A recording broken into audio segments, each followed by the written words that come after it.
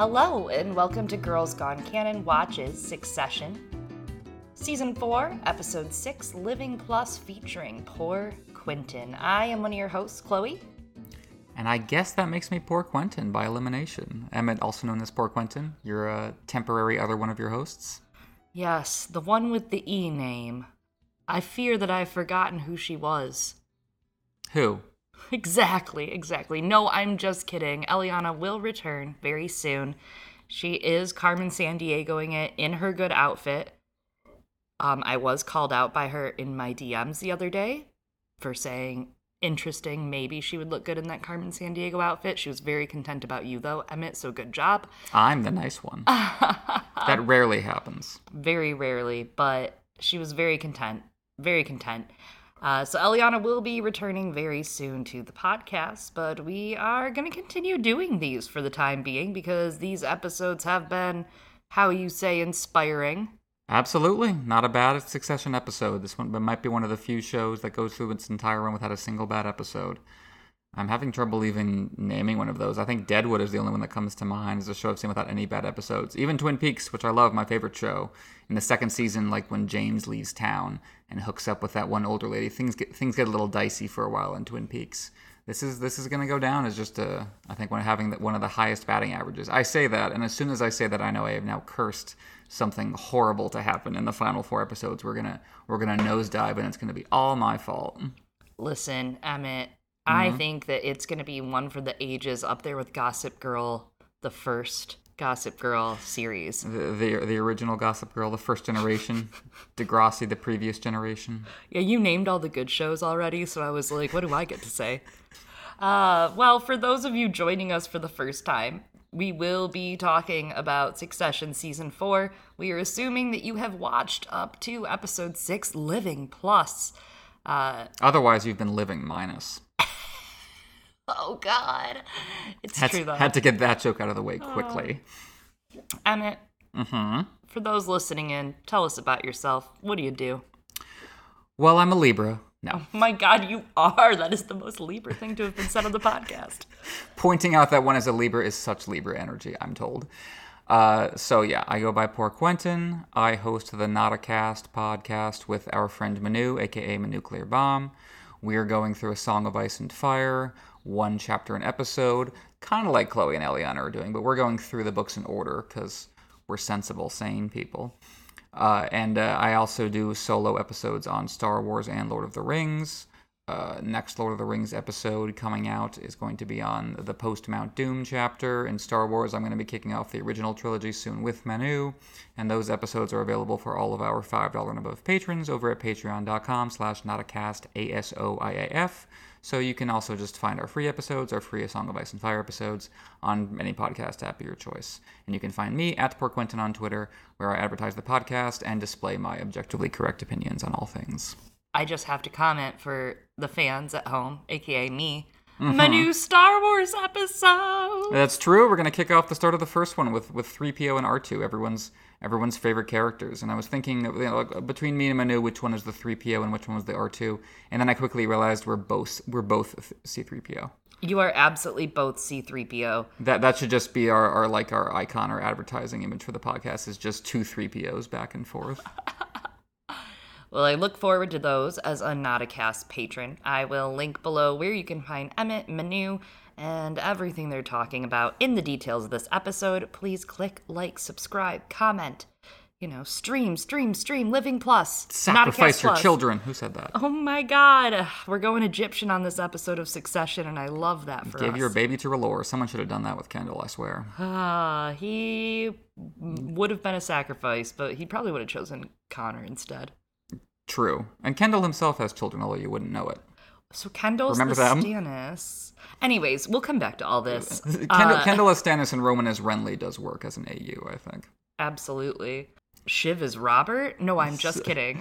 Imagine the Baratheon sister. That would not be a life I would envy. Being a sister to Robert and Renly would be bad enough, but imagine being Stannis' sister. That's a nightmare. Stannis is very sister-coded. Oh my God, wait, Stannis is Shiv Visenya, basically. Actually, there are moments. I don't think Stannis has quite the ass that Shiv does. I don't think he's ever described that as quite as swole. Otherwise, sure. Interesting. More to come on that throughout this episode. As always, you can find us discussing A Song of Ice and Fire POV by POV, character chapter by chapter, which right now we will be embarking on Aeron for our next episodes. We just finished up Victorian. Keep your ears and eyes peeled for those new episodes, as well as Sailor Moon, his Dark Materials show and books, and much, much more. So, more to come this summer. It's going to be a very Girls Gone Canon summer. I can't wait. What's more summer than the Greyjoys, I tell you? Yeah, we just want to get to the beach. Have some fun. Just like Aeron Greyjoy. He always loves getting to the beach and having fun there. Hey, like Kendall this episode, getting to the beach. That was a very damp, hair-coated scene at the end of the episode. Done just in time. I really loved this episode. I liked last episode's pacing because it slowed us down for a minute, made us appreciate the finer Succession life things, and this episode brought back a little bit more of that pacing while still keeping it, I don't know, not slow, just like a really good pace. Agreed. I think it was a good mix of intimate and big picture stuff. I'm still annoyed that Justin Kirk, aka Jared Menken, aka Andy from Weeds, is just like a non-entity on the show. There is still a certain sloppiness about Succession that I think is the flip side of the coin of what people like about it, which is the fly by the seat of the pants energy and how much it feels like the actors are shaping the scripts they're being given and the kind of the fly on the wall camera style of it.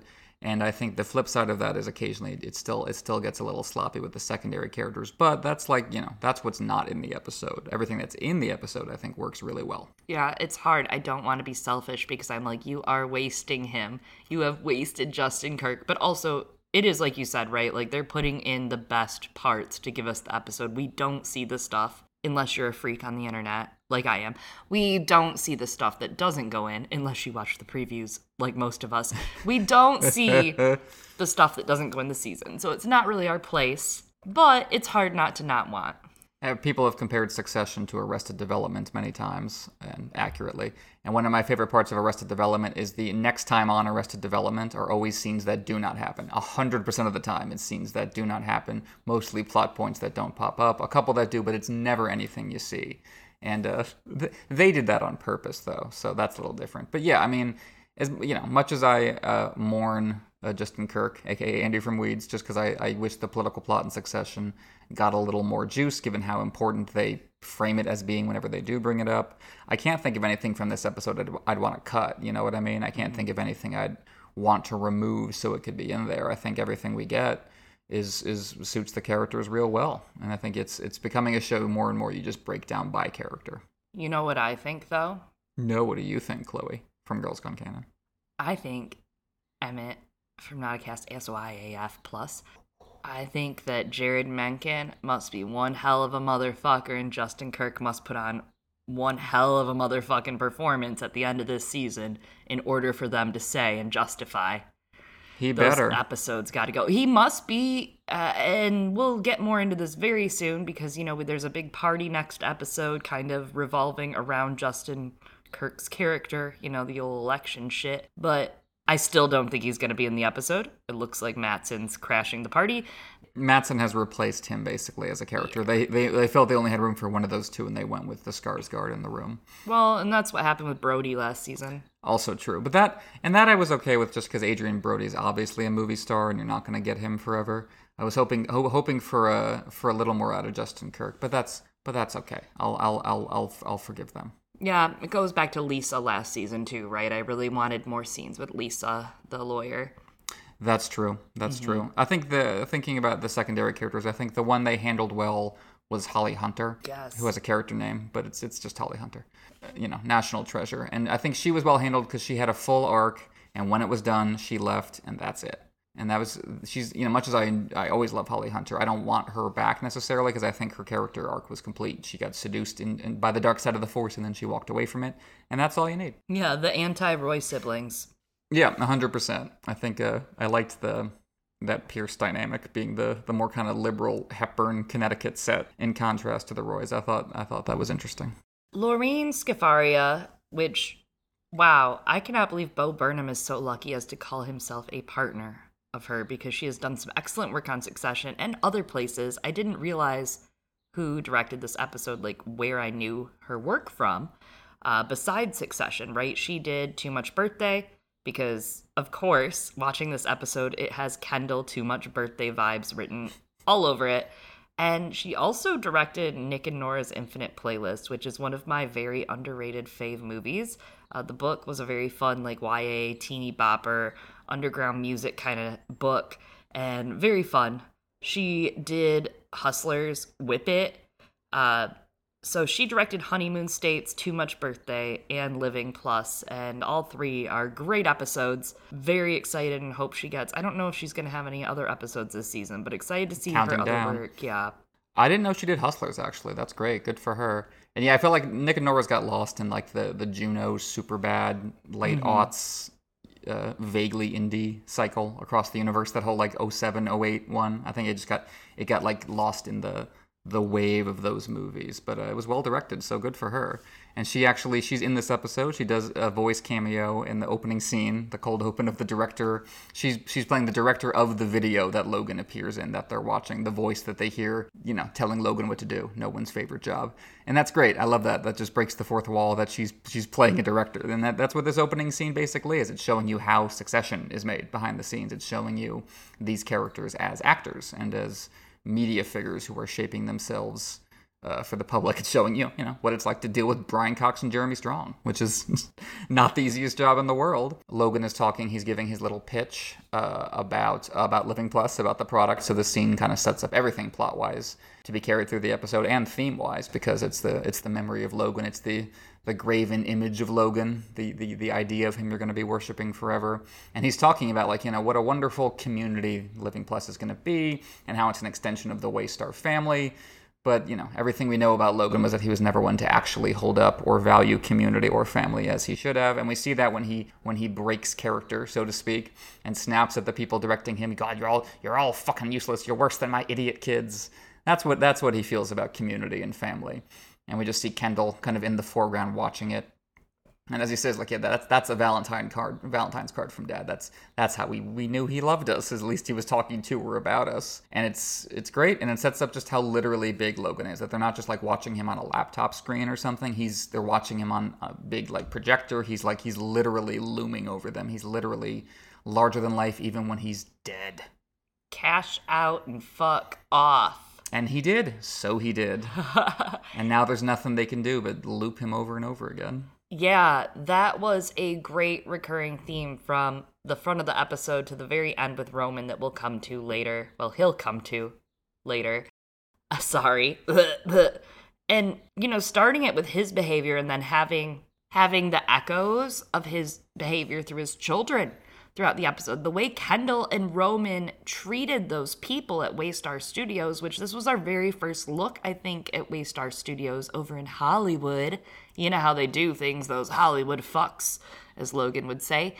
It did not disappoint. It was very different, but it's interesting how they went in there and they're like, you're Hollywood. You could do anything. And Hollywood was like, please help us. We are suffering under the crumbling load of capitalism. And Kendall and Rome just treated them like fucking shit, right? Like, they're the most corrupt things at Waystar Studios Hollywood.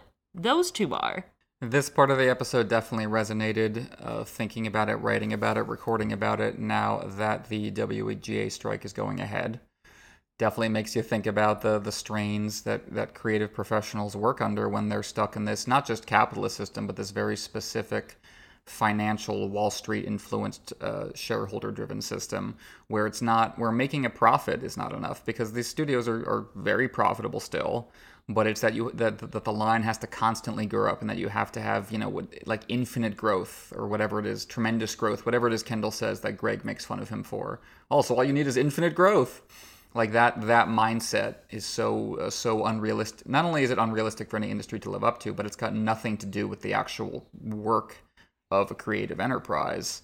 And Kendall and Roman just have nothing to contribute there.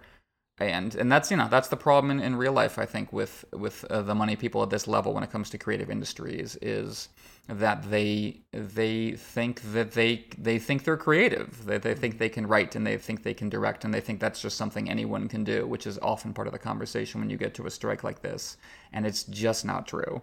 And unfortunately, Kendall, Roman, and Greg really all have to kind of confront that in this episode. Yeah, they've never done a real laborious day of work in their lives at Waystar.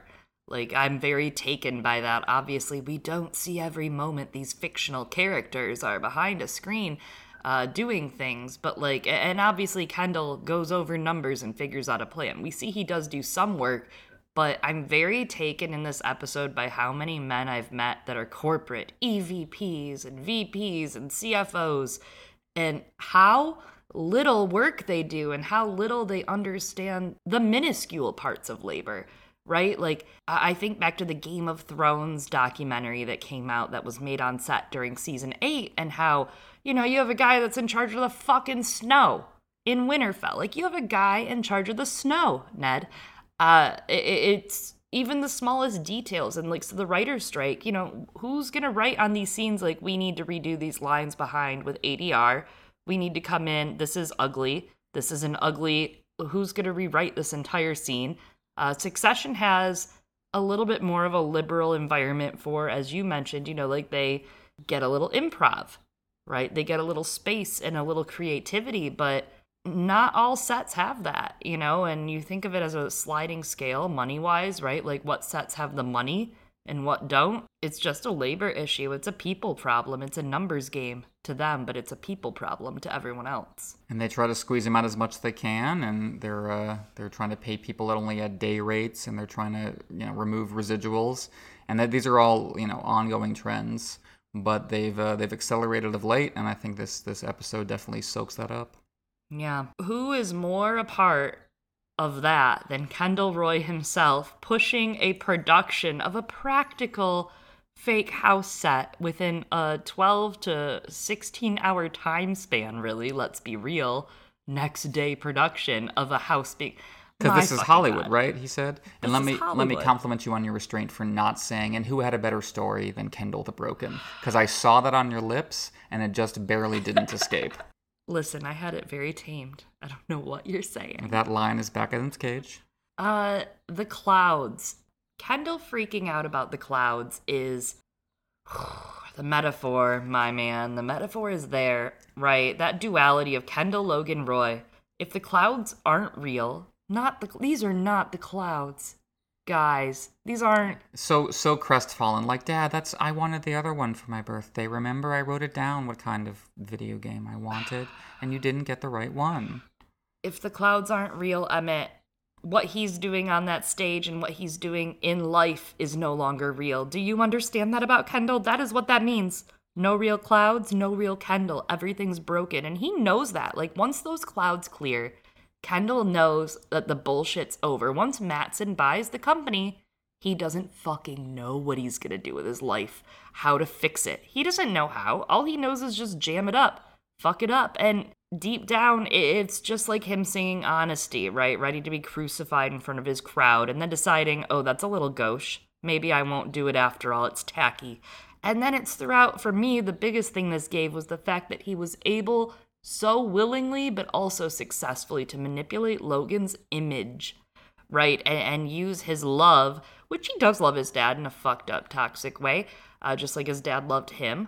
But he was able to set it aside, beget his emotions, and put on a fucking show to use his dad's image and manipulate the crowd's love and respect of that man, as well as his quote-unquote love and respect of that man, right? Kendall's, I mean, it's reminding me in this episode, he's good. He's actually, when he's on his A game, he's good. He's good at manipulating. He's good at talking and talking shit professionally. It was his dad and his manslaughter, really, that did this to him, that put him away inside. Like, when he's on, he's on. Tying it back to what I was saying earlier about their kind of boorish attempts to take control of creative things, one consistent part of Ken's character, all through his ups and downs, that I think is great, is that he just has terrible taste. Just the worst taste in the world. You can see that with L to the OG. You can see it with that gigantic sculpture of his mom's vagina, that clubhouse at his party, those shoes that he knew were pretentious and then like compared himself to Bjork or whatever that was. It's just all part of his overcompensation act. Since Ken's true personality is a shrinking little Mew Mew hermit crab, He has to pretend to be larger than life. And not only is that obviously fake, but everything he uses to be larger than life is just so tacky and ridiculous. And most importantly, never ever cool. And that's what puts people off about him, I think. It's not actually the drugs, because it sounds like Mattson is even less sober than Ken, which is not something I thought was possible. It's the cringe. It's this palpable sense of embarrassment, which only becomes worse when Ken gets, self-aware and realizes how silly he looks. Like, he's so easily crushed by Roman's rejection. In this episode, and Roman's like, maybe we should not do this, and Ken's like, you think it's nuts? You think it's nuts? I thought it was cool, but he knows at some level, like he said in the Too Much Birthday episode about singing Honesty on the Cross, that this is 12 layers of overdetermined master's degree hokum, that it's just he's just cripplingly self-conscious, and the thing he wants most in the world is to be cool, and that's the one thing Kendall will never ever be. Yeah, it's almost like when he chose it because he's like, Dad would hate this. And then he gets up there and he realizes, Dad would hate this. And Roman is not doing much better. Like, they're egging each other on throughout all of this. It's really standing out to me that each of them is like, no, this is good. No, our lies and the bad things we're doing are good things together. You're doing good, Kendall. Me too. Roman, in this episode specifically, I am also doing good. Someone and Shiv tries to check them, as we'll talk about, but someone should check these two. We're used to one of them being down and the other one picking them back up. Ken relapsed and then Roman went and got him. Or, Roman was upset about Kendall getting cut off at the end of season 2, but Kendall was like, no, this is great, Roman, you're moving up, and he clearly sincerely meant it. But this is a situation where they're both appearing to be on top of the world, but both crumbling from within. So really neither of them is willing to give up the ghost and admit to what's going on. So they neither of them can help each other. And Ken is, he's the overcompensation mode was his entire story in season 3, kind of climaxing at that birthday. And Ken has moved past that in the sense that he's given up the righteous crusade that was animating him in season 3, the Knights on Horseback, as he told his dad, that's gone. But he still can't get over the self-awareness of how fake all of it is. Like you say, it's just gauche, and he can't handle that even as he does it. And it's so telling that the idealized self-image he keeps trying to create is always, it's never about how sexy and awesome he is. Like, he acts like that, but the imagery is always like the clubhouse or the perfect clouds over a little house, which is like, that's the drawing, the stereotypical like picture you make in kindergarten, is little clouds over a little house. He's always trying to get back to the womb and start over, which is why all the water imagery keeps cropping up at certain structurally important moments in his story. So of course he's good at selling immortality. As Tom says, he just sold eternal life. That's what he wants. And that's also what any hero wants, whether of the classical or tragic variety. That's always the thing you're running up against, is the one enemy you can't beat is aging and death, as they've just been reminded. And so you see Kendall and Roman and Greg spend the whole episode running up against the brick wall of reality, that they really just can't make shit up and expect the world to bend to their will. Like, Roman finds it out with Jerry when Jerry's trying to once again explain to him how it actually works to run a company like this that Roman refuses to internalize. We see in that great little scene in the hallway with Ken and Carl, where Carl just says, look, I've been around long enough to know when numbers smell bad. And if you try to put me up there to sell, month-old fish, I'm not going to do it for you. I'm going to sell you out. And Ken, when we were watching the episode the first time, I thought Ken was going to turn on Carl somehow in that moment. But it looks like, maybe that'll pay off later, but it looks like Ken just accepts that Carl had him over the fucking fire there. And we see it in that hilarious scene with Greg and the video editor, when Greg is just like, yeah, just make Logan say a completely different thing than the thing he says. And the editor, in a way that reminded me a lot of Jerry, just says to Greg, I can't, it's not that I don't want to do that or I'm not good enough to do that. You are describing a fairy tale. That's not how this works. And Greg just says, stop. No, I don't want to hear that. I'm going to get in trouble, Mr. Snippy Snip. And they just, it's not that they have a better plan. It's not that they've seen their plan and their plan is better. It's that, like what Kendall says, the rule is that you can't say no. And he says that like it's a fun party trick, what it really is just tyranny in the most infantile, childish form. That's just how they are. I'm very taken by the Jerry and the Frank in this episode, right? The Jerry and the Frank scenes playing very close to one another too in the episode itself was a really great effect to see both of them call the other brother out and to see how they crumble, right? And Kendall is met with nothing but applause to everything he does here. I was holding my breath with you the entire time. I was like, how is Kendall Roy gonna fuck this up when it was Roman that fucked it up, you know? And Kendall actually kind of sparklingly succeeded. Yeah, we'll get to that. But yeah, Rome is, talking him down beforehand with that little "it's not you, it's me" talk that he's used to giving to Ken. And, Shiv talks about his harebrained schemes, and she has this little line about he's got the gleam in his eye, which I think is Shiv's way of saying, without saying, that she's worried he might be back on the drugs, which I think is a kind of implicit question in this episode about whether Kendall is off the wagon. I'm not sure, I think it's when he starts saying, like, can people really live 10, 20, 30, 40, 50 years more? Like, that is the kind of thing you say when you're on coke. But that might just be Kendall's personality at this point. What do you think? Yeah, I give pause to thinking he's back on the wagon because I do think, and this is going back to season 1 when we meet him, he's trying, right? Like, he's trying really hard. He's not off the wagon. He's really trying to get his shit back together. But he still goes through a huge fit of mania, right, throughout the entire first season. And to me, I feel like he usually actually doesn't use until there's a fall. So to me, I'm thinking he's in a fit of mania. However, to me, that also means there is a fall coming because we still have 4 episodes left. So what happens with that fall, and does he start using? I hope he does not, and I don't necessarily wish to constantly judge his character on where he is on the wagon or not, but I worry that it will be a crashing sensation. He'll just be my favorite moment in Scarface when Tony Montana near the end just looks at the mountain-sized pile of cocaine on his desk and just rubs his neck and goes, we gotta get organized here. That's gonna be Kendall's last scene. We gotta get organized here. Yeah, I mean, that's the other thing is worse. What if he doesn't crash? No. Then there's no stopping him. That's trouble. I hope for the sake of the earth he does. Yeah, me too. I want to watch that shit. Speaking of shit shows, Rome and Roy. Wow. That was...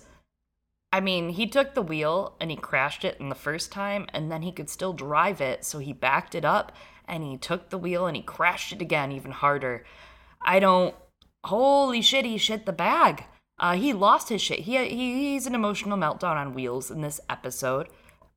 He's going to be left with the former bones of this company with Kendall, right? And that's all they're going to have left in, like, maybe some right-wing fucking Nazi propaganda. And that's what they're going to have at the end of the day. They're going to have nothing.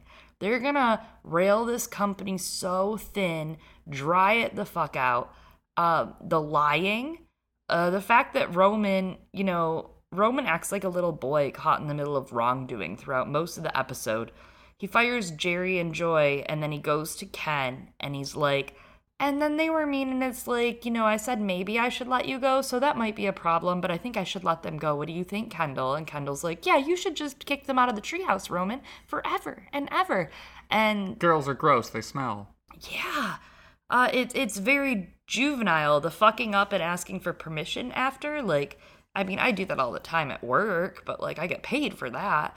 This is, wow. All of this behavior from Roman, and it's funny because I was starting to kind of like Roman a lot more than I used to. Again, I'm not a Roman Roy hater. I just never connected with that baby sibling kind of energy like that from him. And he proved himself wrong today. Back on it. I'm like, Roman, you fucked it. My God, my boy. Well, it's always been the tension with Roman that he does have better primal business instincts than Shiv, who has really no experience in the private sector, and he has better instinct. And I think he has better instincts than Ken, who again has just the worst taste on planet Earth. But the problem is that Roman has zero idea about how to execute. Less than zero. He has negative idea about how to execute. I always go back to that one scene. I forget what season it is, where both Kendall and Roman are called into the office, and Roman calls Jerry in a panic, like, Ken's in a room with guys doing stuff, help. And she's like, well, why don't you do stuff? And, like, he doesn't know how. He doesn't know the nuts and bolts of what's actually required to do this job. Like he also said in an earlier season, I'm dumb, but I'm smart. He doesn't have the attention span or the work ethic to actually run this place. He would make for a great figurehead, I think. He would make, I think, for a great figurehead, except when he does shit like flip out on Mattson, and then Joy Palmer, and then Jerry. And it's always just about the same thing. It's about not being taken seriously. It's about you're not listening to me, as he says. You have to believe in me. And, anyone who has to say, I am the king, is no true king. And Roman is just, I think, even more than Ken, just tangibly expressing his own self-doubts and projecting them onto everyone else. And I'm not saying this ironically or to be a bitch. He's too emotional. He's too emotionally involved in this business. He is a child. He is like when I was a kid, my dad had this great car. It was a Chevy Jimmy. It was kind of like a cross between a truck, SUV car kind of thing. It was burgundy. Or maybe it was a Blazer, whatever the fuck it was. It was a Chevrolet truck thingy. And I loved it. And he got rid of it. And Emmett, I cried. I was 7 years old crying over a fucking car, and Cars hadn't even been released yet, okay? I should have written that. Damn. As a 7-year-old. But, I sobbed over this car. I was like, I had so many good times riding in it on the way to my grandparents' house, okay? I was 7. This is where I pull back the curtain and we have the car. Oh my God, what? Guess what, Chloe? Right over here. Oh my God, look under your chairs. It's the winner. I wondered why my chair was so big and on top of a car. But I was 7. And that's Roman with this fucking company. He is so emotionally charged. And that's where Kendall's a killer, right? Kendall has obviously in this episode been able to separate and combine his feelings for his dad. And I mean, that moment when he is looking at Jerry and his eyes, that look in Roman's eyes that he gets, that the look where Jerry even knows she's like, oh, no, in horror. When he decides, oh, I can fire Jerry now because I don't want to deal with my problems ever again. It's pretty rough, right? Jerry whispers to herself at one point, the only defense she can have in front of this, she's faced with the guy that almost got her fired the first time for sending her pictures of his penis. And now he can actually fire her. That's a horror show. That's a horror movie. In any regular world, that would be a horror movie for a woman to go to work with.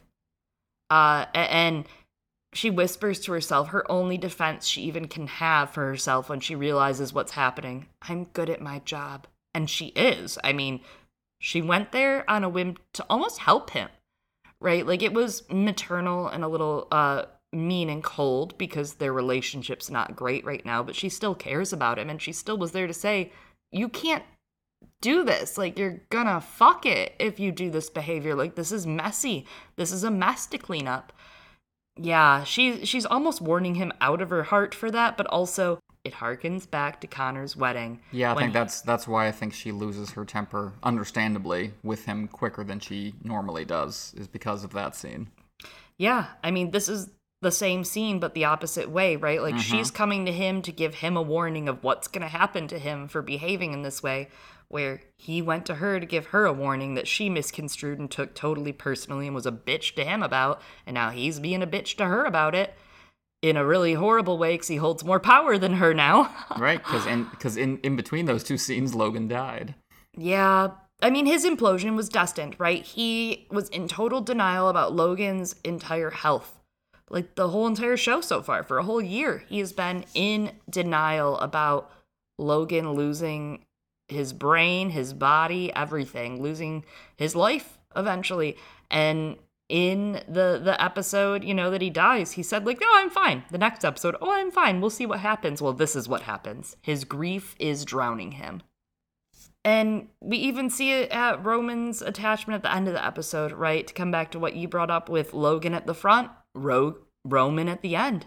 Rogan, I was about to go Joe Rogan, Roman at the end, right? He is getting off and getting sad via his attachment to degradation from his father. He can't put it down. Yep, that's, everything in Roman's world. I think, the way everything for Ken becomes an addiction, everything for Roman becomes a fetish, no matter how painful it is, or even, especially, how painful it is. Emmett, I saved my favorite sibling. for last. I'm sorry. Did Connor? you see this coming? Yeah, Connor. We didn't get Con. Who? Again, I know. too many characters. Too much birthday, too many characters on Succession. That's a mood. Even Connor? Like, and Willa? Who? Are you telling me that I won't? The rabbit? Oh my god. Oh my god, the rabbit has gotten more screen time than Connor in season 4? I thought we fed Bagel to that bitch. Bagel is a good name for a rabbit. That's all I'm going to say about it. Too much bagel. No such thing. Let's talk about Shiv. Sure. Poor Emmett. Noted Shiv deal with her. I'm very curious to hear what went through your brain before you landed on that one. Tolerator. Noted Shiv Roy tolerator, Emmett. I love Shiv. I think in some ways she is the most transparent of the bunch. And so she's easy to see through. Interesting. I've insulted Chloe's real friend, Shiv Roy.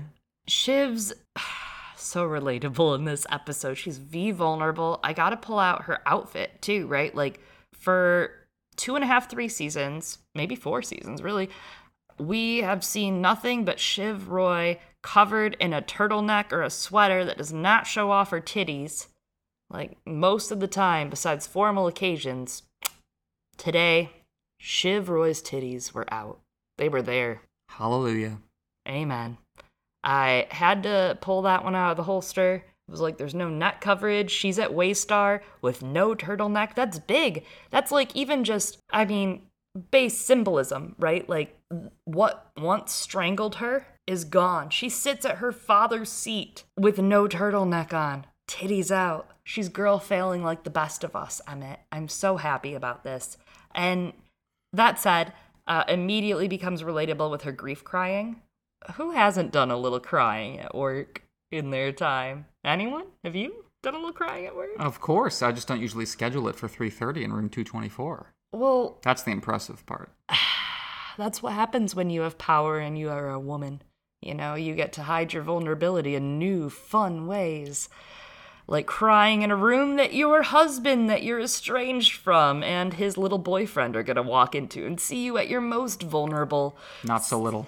Yeah, in your mess of hormones, grieving about your dead asshole abusive father and your knucklehead brothers. Oh, God. Yeah, that was a horror situation, right? Like, she's like microdosing her sadness in 15-minute increments with 5 minutes for concealer. The bell goes off, of course.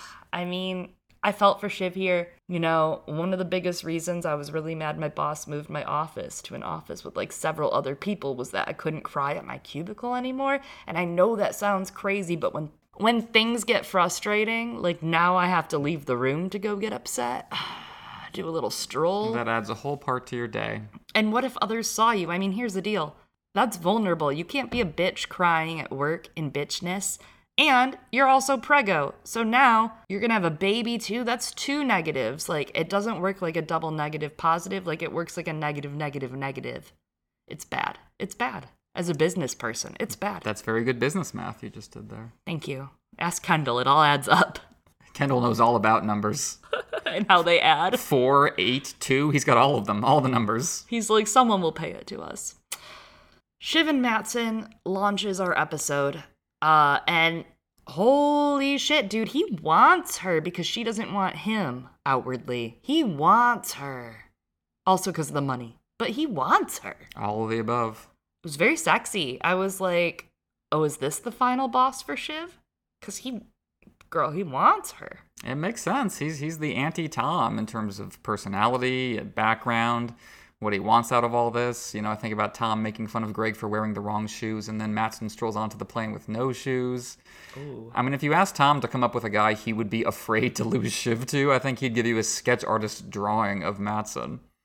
He's a more potent challenge than Nate. Remember Nate, Gil's sidekick? Because for all that he and Shiv had their own sexy chemistry going on, he fundamentally represented her past. He was everything that she did before the show started.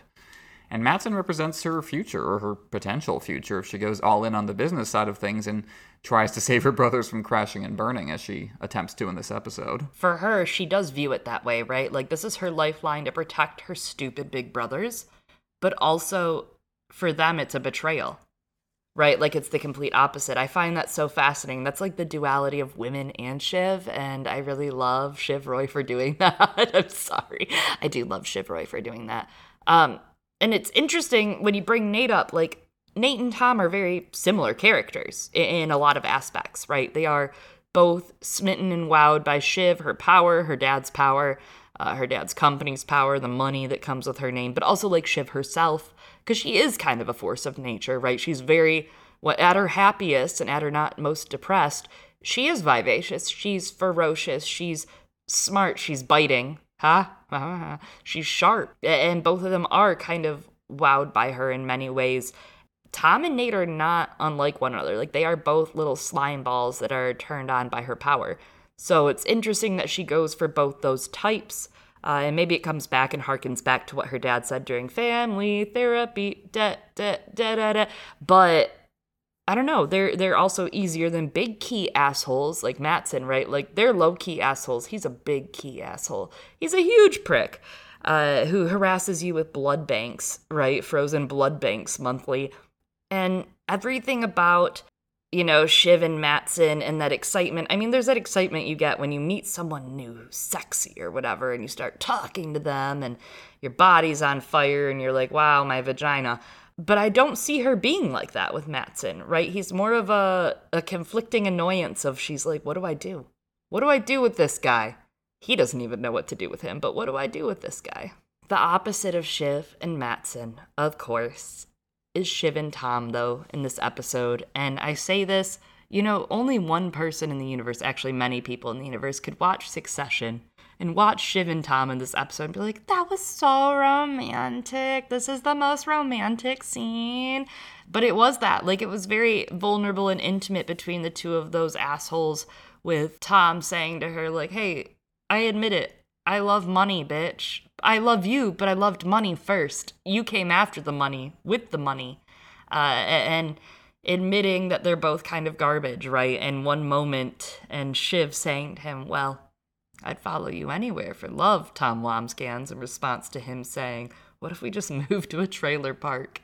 Because the same drama and the same life would probably ensue in a different scale. And even after that, they meet up, right, at the investor partying. First of all, Shiv's titties, again, out.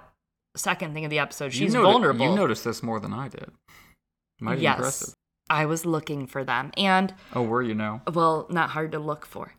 They're there. The rest of Chloe was hard. That wasn't hard.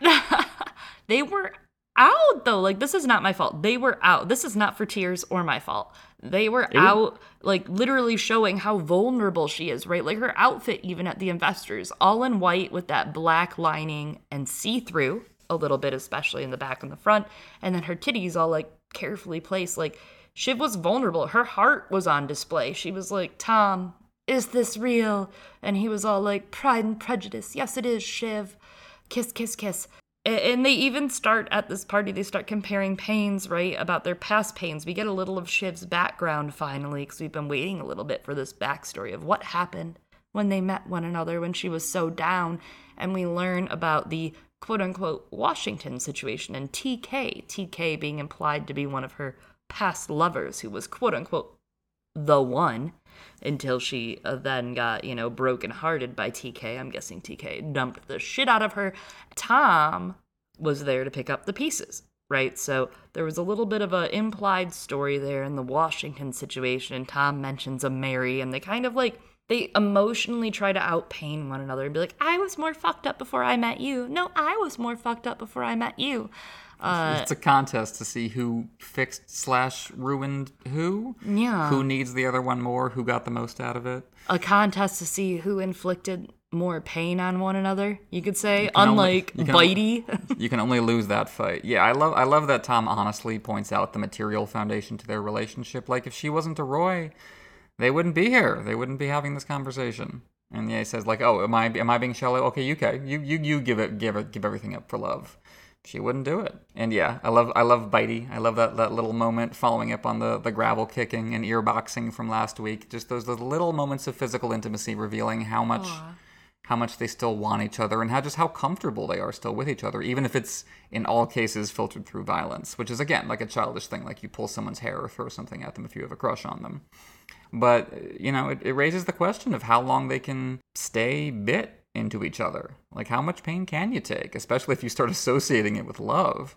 And it reminds me of the ritual of Chud from Stephen King's It. Of course, any opportunity to bring up It.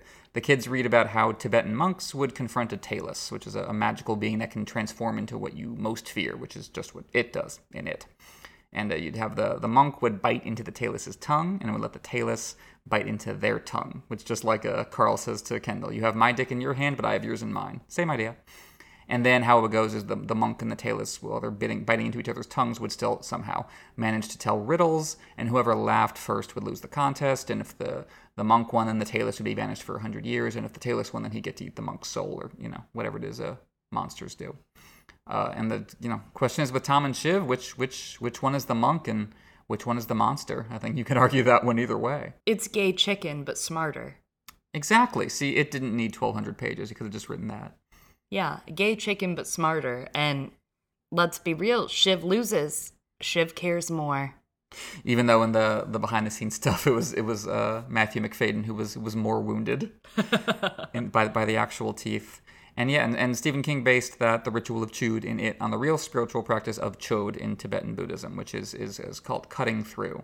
That's what it translates as. You go through song and prayer and meditation just to rid yourself of all ego attachments. And that's the kind of thing where I'm like, that's what Tom is saying to Shiv. Like, we couldn't do that for each other. We couldn't get rid of our attachments, our possessions, our desires, our greed for each other. We can't do it like that. Because all that material stuff and all that ambition is part of our relationship. It's not something that's layered on top of another relationship we had first. It's part of it. Yeah, and it circles back at the end for them, right? I totally give graces to how wonderful Jeremy Strong's finally, his beautiful sea entrance, right? Like as Kendall, like that was on Kendall's terms. That was lit up by Kendall. That was Kendall getting to choose to go into that sea himself, baptized, reborn, as we'll talk about. But in the car with Shiv, she tells him, like, hey, this is strictly, you're here as my confidant / consultant. And Tom says, yeah, but I can't help it if I find strategy sexy. And even before they played Bitey, Shiv gives Tom's ass a very long, hard look. It's a very important look. Go back, you won't miss it. Just scroll on back in the episode to that part. She looks at him here with that same eye, and the music, the swell of strings, the theme that kind of plays here, it's gorgeous as it plays between the Shiv and Tom scene and the Kendall scene. It has kind of that beautiful theme that's almost like Shiv and Tom's wedding theme that we hear throughout the entire series, that swell of strings, and it resolves kind of in a major way instead of a minor way, which gives it that hopeful leap and that hopeful kind of push in your heart as you hear it going between, again, them and Kendall. And it's a little hope. It's almost hopeful against those two scenes. It's their little relationship theme, and there's almost a bud of hope blossoming beneath. But now Shiv has to choose what life she wants. Living Plus, the main event, this was wild. This was Kendall's biggest yet. I don't know how he pulled it off. It was insane. And it embodies their entire issue, right? If they would let go of their fucking dad, they'd have it all right now. They'd be rich. They could go find their fucking purpose. Let the fuck go of him. Oh my God. Nope, they have to keep him alive, like Walt Disney's Frozen Head, just like Roman keeping him on a loop, like we were saying earlier. It's pretending he's still alive and not aging, and maybe they can do the same for themselves. Yeah, that idea of being able to buy immortality, to buy life, the rich too, right? Or the what's existing, what's left on that iceberg of the middle class. Realistically, they're being sold everything they already have or can already afford in their own confines, though. And that was disgusting, but also real meta to the kids, because Roman and Ken can find their escape outside of Living Plus. They have the money and the means to set up a life that they could live plus. And I don't know, it's just like already a chore to keep my relatives off Fox News. right? Like, that's easy. That's the easiest thing. Get them to watch ATN. Score. Easy. Give them a home that they're going to buy and live in till they die, somewhere somewhat nice, or somewhere you can tell them it's nice. You know, like Florida, we can trick people into that being nice, okay? That can be tricked into nice. There's palm trees there. And then, you know, you just fill them with that great sense that they're victims. Feed them specially curated content telling them that they're the righteous ones that are going to inherit the earth. Put them in that paradise with normal amenities that they can totally afford on their own, probably for cheaper without paying Waystar Royco for it. There's nothing but margin in the end, especially when they die, considering I'm sure that timeshare is going to have contractual limits to it that they must keep paying on, or their estate must pay on or sell on. It reminds you a little bit of Gemstones, Righteous Gemstones last season, with that resort and that lie being sold under Christianity and the promised world, Eden. Yeah, this is the funniest thing. Obviously, there was a satire earlier with the 100 or whatever it was at the beginning of the season, but this is a lot more pointed and specific. It reminds me of the Disney villages, the kind of hermetic little worlds they have for their people at Golden Oaks and Story Living, the villages, the retirement community in Florida. It reminds me of specifically their promise of being able to extend your life by 10, 20, 30, 40, 50 years. As many people pointed out, is a nod to Elizabeth Holmes, the fraudster, and her company Theranos that promised to be able to tell so much about you and cure diseases from just like a couple drops of your blood. And thinking about it in terms of the kind of the corporate world and the kind of the Disneyification of things like that, it reminds me a lot of Scorsese movies. If you look back at his gangster movies, which are often criticized on very kind of shallow grounds of glorifying the people in like Casino or Goodfellas.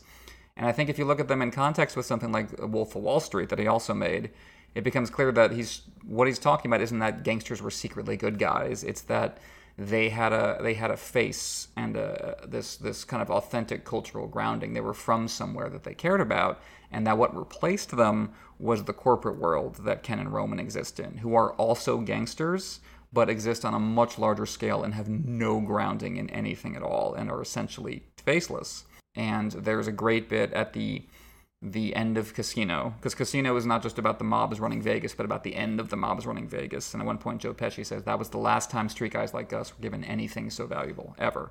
And at the end of Casino, the main character, Robert De Niro in voiceover, talks about how what really killed them was not just that the mob lost, is that what replaced them was Disney. And what replaced them was this kind of very sanitized Disneyland approach to Las Vegas.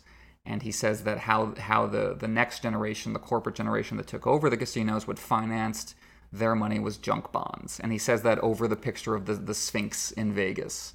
So you got this great connection of the gangster ethos and corporate money and that desire to be a pharaoh, to live forever like Kendall is talking about.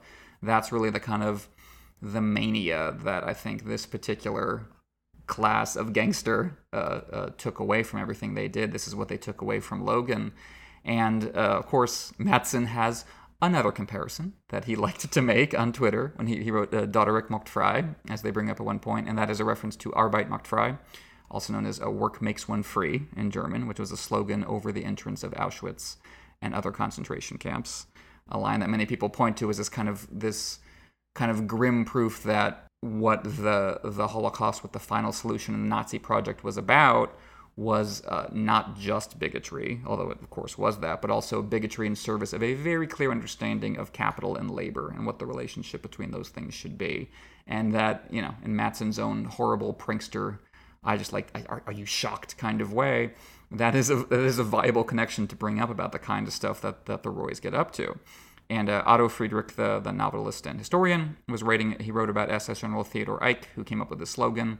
And what he said about it is, he seems to not have intended it as mockery, nor even to have intended it literally as a false promise that those who worked to exhaustion would eventually be released, but rather as a kind of mystical declaration that self-sacrifice in the form of endless labor does in itself bring a kind of spiritual freedom.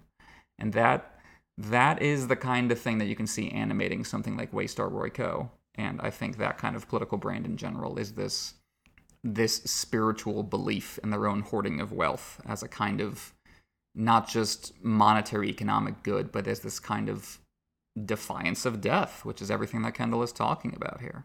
Yeah, what was it that Logan used to say nothing above the fourth floor, right? And all of his different races and creeds that you would never see. Blacks, Jews, and women specifically. Yep, specifically. And not just that, but then kind of that fucking horrible regret for Shiv, right? Because she's the one that inspired him. She called him right before and was like, what, you don't really like, like greenies in concentration camps? And then he took it and he ran with it. And she calls him immediately and she tries to walk it back. And he's like, what? Wait, do you hate them or not? Less German. Right. Well, and Kendall himself says, like, we're just hooking these old people up to steal their money while we keep them hooked on content. Yeah, some pretty lively Florida plus Fox News shit going on in this thing. I'm Absolutely. Just putting it out there. Like, I was like, immediately, I'm like, that's the thing is like Fox News, once it puts its daggers in your loved one, it's over. Well, it's a machine that convinces you everyone else is lying to you, which is a very potent force.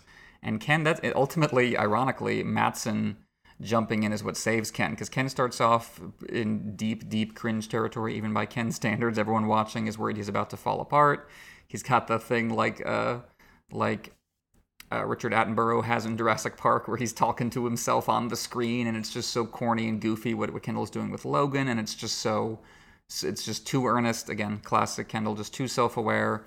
And it's the very meta moment with Shiv saying that she can't watch. It's too painful. But then Rome is like, nah, you love it, which is exactly, what you're doing when you watch the episode.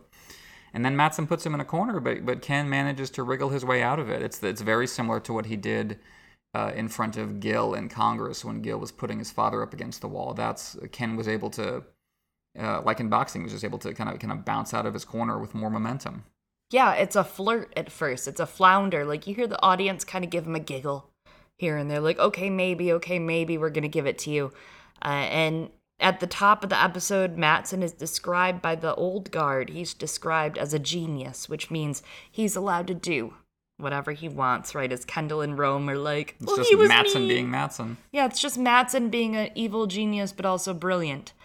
He's allowed to do that. And you start off with everyone so mad at Kendall, but the moment he leaves the stage, everyone says, oh, Kendall, you're so smart, you're so brilliant.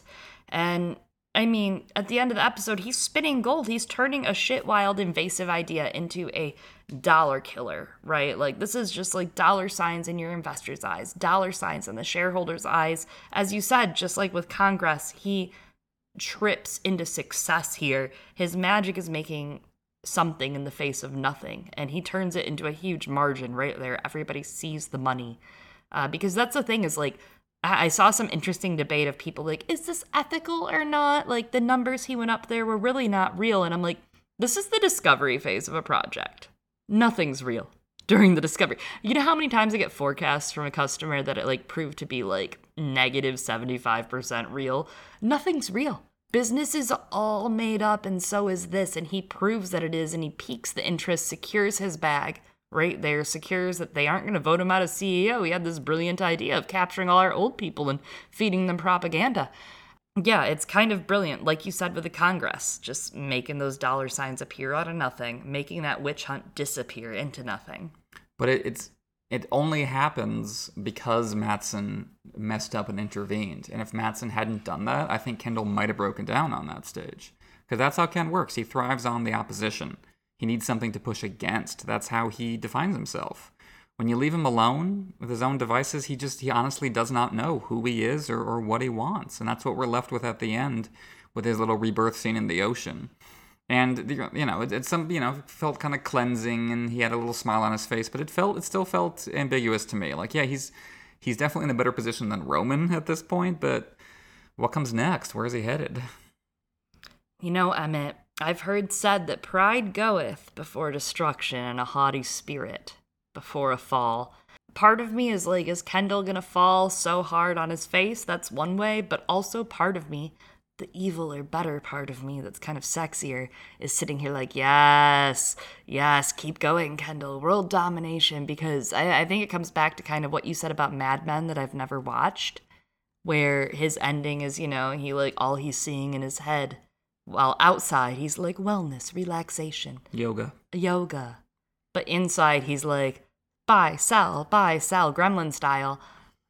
I mean, worse is Kendall achieving everything, achieving Kendall domination here, right? Like, Waystar domination, wins, defeats Mattson, buys PGM, owns all the news waves, but all he has left at the same time is, like, a Jared Mencken propaganda site with Ravenhead, and, like, that's not a win, right, at the end. For Shiv, you look at what Shiv wants. She's like, we could get rid of ATN, which is horrible.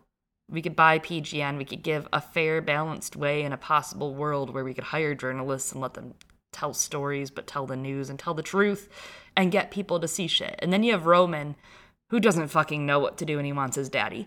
And then you have Ken, who's like, I could save Dad's greatest vision and turn it into something better and emptier.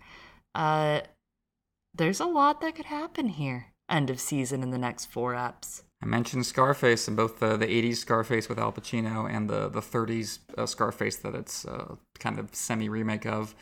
They both have the big globe sculpture with "The world is yours." That is the kind of the big symbol for both of them. And that's, I think, that an ironic symbol for both of them because they both die. I guess double spoilers for Scarfaces. And yeah, similar, I think, to Ken, even if he doesn't literally die. I think it'll be a similar idea. Kill the boy. Let the man be born. The killer be born, if you will. Blah. Emmett, thank you for breaking down this episode with me. I look forward to coming back for the party next week that Mattson crashes. Looks like a blast. I guess crashes. The dad invited him. He's dead, but whatever. Once more, with feeling, can you tell us where the fuck to find you on the internet? Where to subscribe? You can find me at PoorQuentyn on Twitter, and you can find the Notacast podcast on your podcast app of choice. And check out our Patreon at patreon.com/NotacastASOIAF, where our patrons get early access, exclusive episodes, and a bunch more benefits. Yes, linked below. Get on there, subscribe, buy, sell. And hey, our Patreon is on pause. We will resume from that pause in June. If you sign up now, you will get charged, but we'll appreciate you immensely. We're on a bit of a pause. Eliana's traveling the globe, doing some shit, getting some shit done. Until then, find us over at patreon.com/girlsgonecanon, where you can join various tiers with various perks. You can read all about it right there. And if you just want to subscribe to us, go find a podcast platform that you love, whether that's Spotify, Google Play, iTunes, Stitcher, Acast, Audible, Amazon, whatever you want to fucking download. Go there. Like, comment, give a review if you want. Eliana might like that. She loves a good review or comment. And we will be back to break down the next episode of Succession. It's going to be a party crashing time. Tune in then, and we'll see you then. As always, I've been one of your hosts, Chloe. And my name is not Eliana, and I am not arithmetric. Oh my God, he's Emmett. Thanks. See you next week.